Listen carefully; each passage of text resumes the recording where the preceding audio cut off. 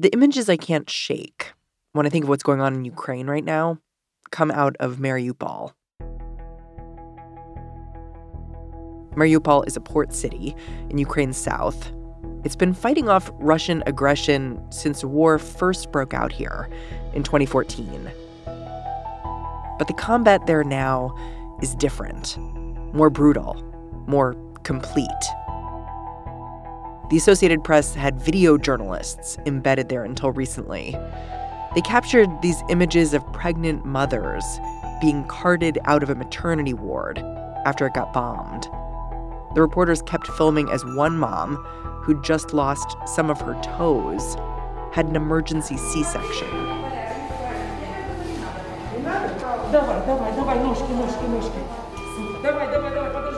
The baby survived. The doctors cried out with joy.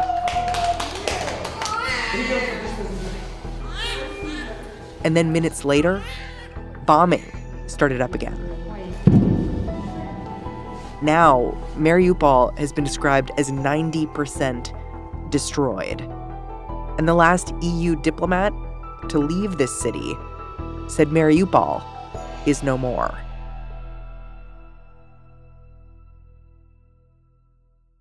William Wexler, a scholar who's been following this conflict, he says what's happening here, it makes a grim kind of sense. Crushing an opponent into submission has worked since the beginning of time. Will is actually an expert on the Middle East. He directs the Atlantic Council's Rafik Hariri Center.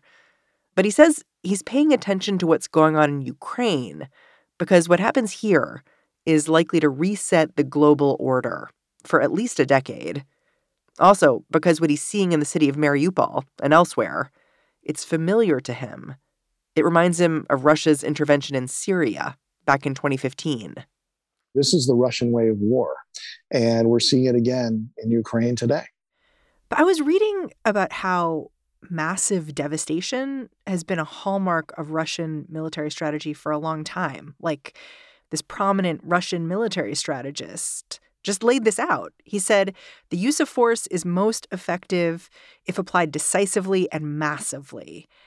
And then he adds that any kind of international reaction or horror at what's just happened should be discounted. It's how they fought in Syria, and it's a way to fight war that sadly can be very effective. If your interest is only to be effective, it is not an irrational choice if you have no semblance of morality around your choices.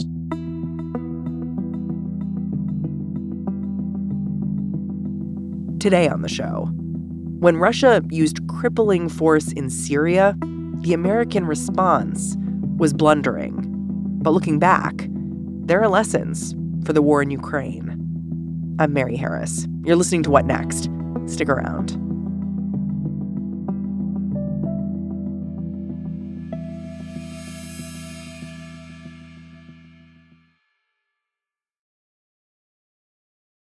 This episode is brought to you by Discover. When it comes to your finances, Discover wants you to know they are the credit card that is always there for you. With 24/7 U.S.-based live customer service, everyone has the option to talk to a real person anytime, day or night. Yep, that means no more waiting for, quote, normal business hours just to get a hold of someone. We are talking real service from real people whenever you need it. Get the customer service you deserve with Discover. Limitations apply. See terms at discover.com/creditcard. To foreign policy watchers like William Wexler, the way Russia is acting in Ukraine, it's got deep roots in other conflicts, but especially in the way Russia acted in regards to Syria. Syria, of course, found itself in a civil war in the wake of the Arab Spring. President Bashar al-Assad squashed dissent in a brutal way, using chemical weapons against his own people. By 2015, Russia became involved, throwing a lifeline to Bashar al-Assad, who is still in power to this day.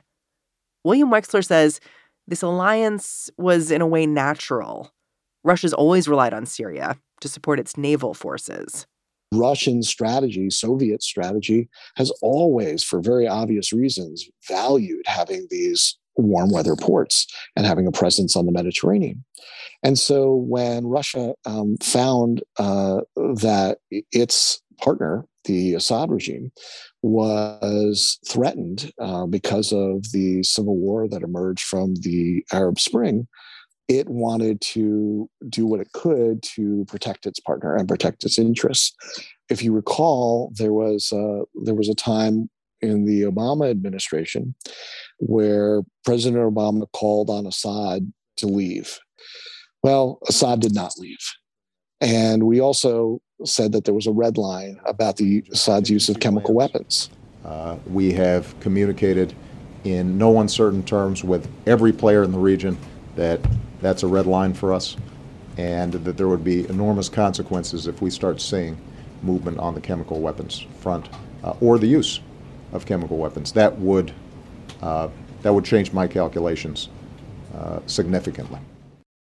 Well, then Assad used chemical weapons.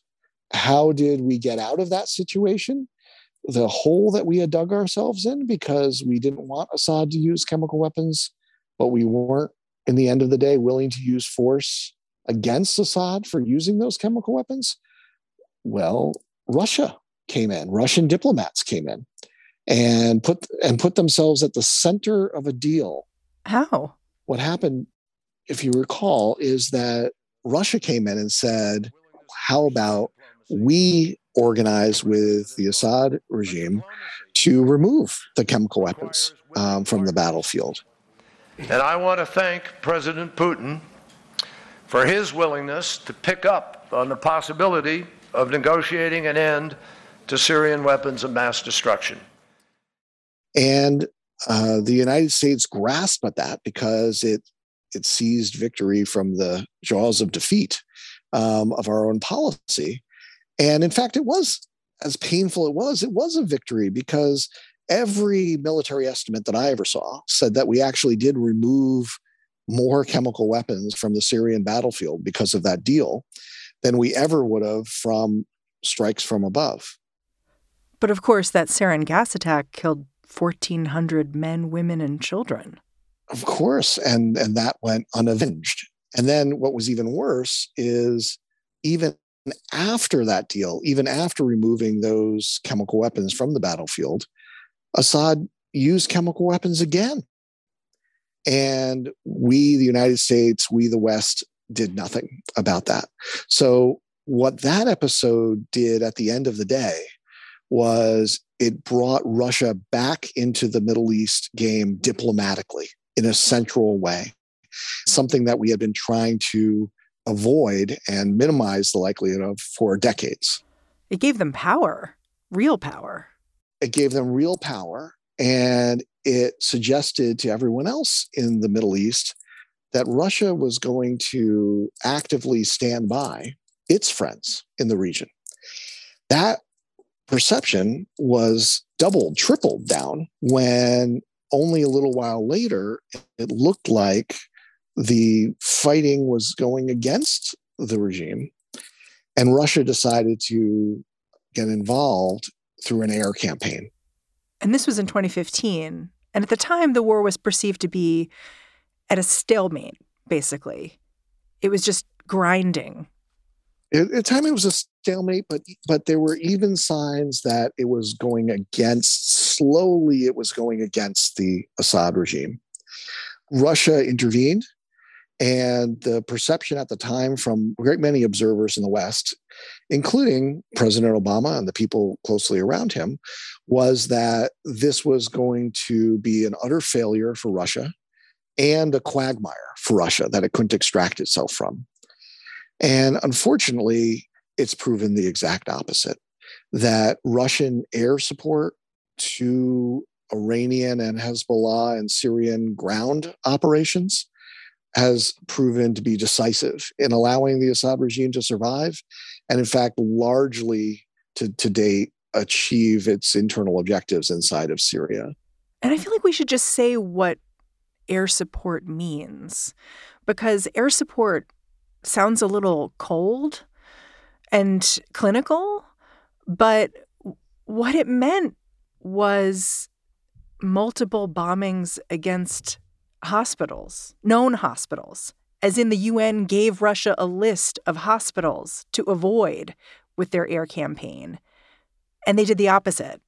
Russia used it as a targeting list. And these were not accidents. This is the intent. This is the purpose. They are trying to beat a population into submission. They're trying to eliminate hope from the opposition. And they do so not only by targeting military targets. They do it so not only by providing what's called close air support to ground operations, but they do so by targeting infrastructure that has primary civilian purposes or only civilian purposes like hospitals. The goal is the damage. The goal is the despair. And this is so familiar to what we're seeing now in Ukraine. Absolutely. In Ukraine, the initial objective was a quick blitzkrieg that would decapitate the regime. That didn't work. And so it was only a matter of time before they turned to this approach, the approach that they honed in Syria. And why is he doing this? Let's also be clear from Putin's perspective. He's now used force a number of times over the last 10 to 15 years. Every time he's been successful. And he's not only been successful, but up till this point in Ukraine, he's been successful on the cheap. That's what's really amazing. He's been successful without a commitment of a massive amount of personnel or money. And that is the one thing that's really different here in Ukraine, is that thousands, perhaps over 10,000 Russians have died in this operation. The Russian army has been humiliated. The Russian army has been humiliated because it was sent on a bad mission with incomplete planning and was using a force that was not prepared. And when they look at it, why the force wasn't prepared, one of the easy complaints is because of the corruption that is so endemic to Putin's Russia. And whenever a military loses and feels that it can legitimately make the charge that it was, quote unquote, stabbed in the back by their political overseers, that's a very bad place to be if you're one of those political overseers. There's countless examples in history of this. Putin doesn't want to be in that position, which is why I fear that he will do whatever it takes to make sure that there's victory in his eyes. After the break, the message Russia took from its involvement in Syria.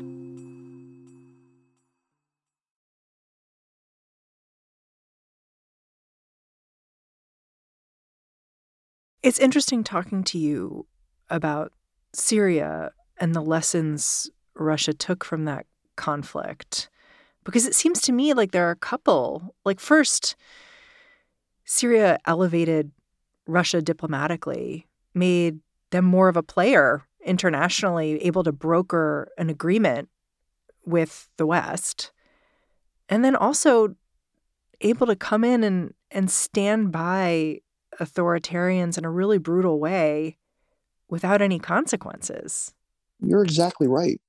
To the rest of the region, Russia was back as a military player and as a diplomatic player, and in many cases as a central one. They tried and were to a great degree successful of turning the diplomacy around Syria from something that was UN-led to something that was Russian-led. I mean, you served in the executive branch while some of this was happening. I wonder if you look back and think there are decision points where the United States could have gone a different direction and there would have been a different outcome.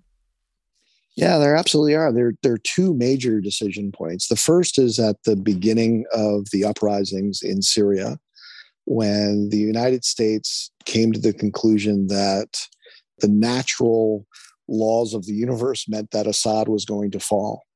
and that the most important thing that we could do was prepare for this inevitability. That was an incorrect assessment of the situation. Sounds like you think it was a little hubristic.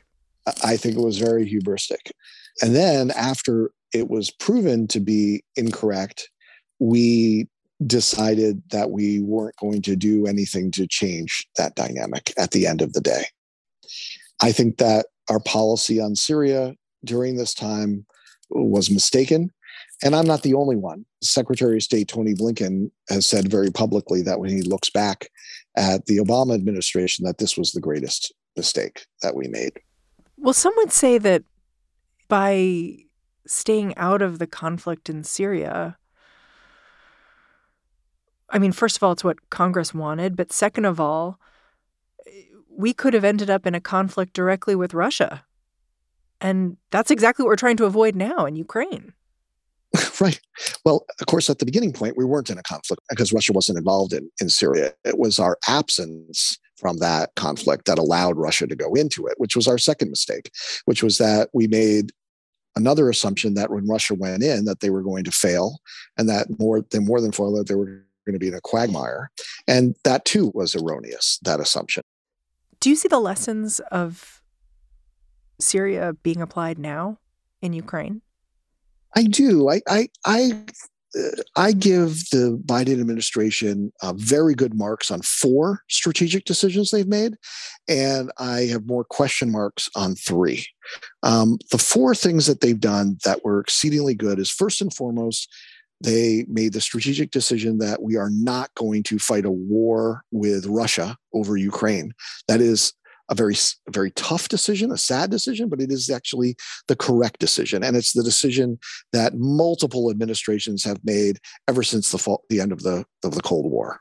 And the reasoning here is because we don't want to get involved in a direct conflict with Russia where we both have nuclear weapons. Well, that's the reason, but there's also the question of where you draw the line. And we've decided to draw the line in a different place. We've decided to draw the line with the countries that we have admitted to NATO. And this is fundamentally what the great lie is to Russian talking points, which is Putin will declare, and there are sadly people in the United States that will echo this argument, that he is only doing what he's doing because he is so threatened by NATO. It's the exact opposite. We consciously drew a line for NATO that did not include Ukraine. And more to the point, we have consciously withheld the kind of support basing infrastructure from what are now frontline states within NATO that we have applied to, say, Germany for decades and decades. And we've done so only because we were concerned about Russian perceptions vis-a-vis NATO. All of that has changed. So in addition to not wanting to fight a World War III over Ukraine, the Biden administration has also made the correct decision to go public with their intelligence very early about Russian intentions, which carried a lot of risks, but was the right decision to do. The third thing is that they're absolutely correct to focus their response on absolutely debilitating sanctions. And the last thing, which goes under-recognized, is that they've held the alliance together in the West in a very effective manner. What are the 3 things you have questions about? Believing that Putin was going to invade, and correctly believing that he was going to invade, we should have done before the invasion a real non-combatant evacuation operation so that we could get out all the Westerners that we needed to do and the people that were at real risk in Ukraine. And by the way, if we had sent the forces in that we needed to do such a non-combatant evacuation operation, that would have confused some of Putin's plans. So that's one thing that's already behind us. And then there are 2 things that are still ahead of us. One is we should be announcing right now that every country that is in NATO will have the same treatment that Germany had throughout the entire Cold War as a frontline state. We're going to have permanent NATO bases in Latvia, Lithuania, and Estonia. We're going to have 10 to 20,000 NATO troops in all of those countries. And fundamentally, the purpose of those troops is the same purpose that troops have in South Korea, which is if North Korea was to invade, those Americans would likely die. And then North Korea would know that it's at war with the United States, which is one of the reasons why North Korea doesn't invade. It's that kind of deterrent. And that's what we need to do in the Baltics. The last thing that I have a question mark about the Biden administration is no matter how this phase of the operations ends in Ukraine, I fear it will end with Putin actually accomplishing his strategic objectives of and being able to claim some sort of victory, which will probably require a new government in Kyiv. But there will be an insurgency inside of Ukraine that will last for at least a generation. We are only right now starting to get into the business of supporting those kinds of operations. We're supporting it in the context of supporting a Ukrainian state. It's a separate decision of are we going to support it in cooperation with a non-state actor, with a rump state that's left over. I hope we don't end up in that situation of having to make that decision, because I hope the Ukrainians are successful. But I do think that we may be in that situation, and we need to start planning for it now. If the Western world had been more decisive in Syria, do you think Vladimir Putin, he would be as empowered as he is now? I think we should have prevented Russia from succeeding in Syria. I think we should have been much stronger against Russia in Ukraine 8 years ago when this all started. We did some, but not nearly enough in terms of ability to help put the Ukrainian government in a position where they could defend themselves against Russia. I think that we have not at all supported our frontline NATO states to the degree that we needed to. All of this is hopefully changing right now. If all of that had been done previously, would that have caused Putin to change his mind? Those are one of the great what-ifs questions from history. William Wexler, I'm so grateful for your perspective here. My pleasure.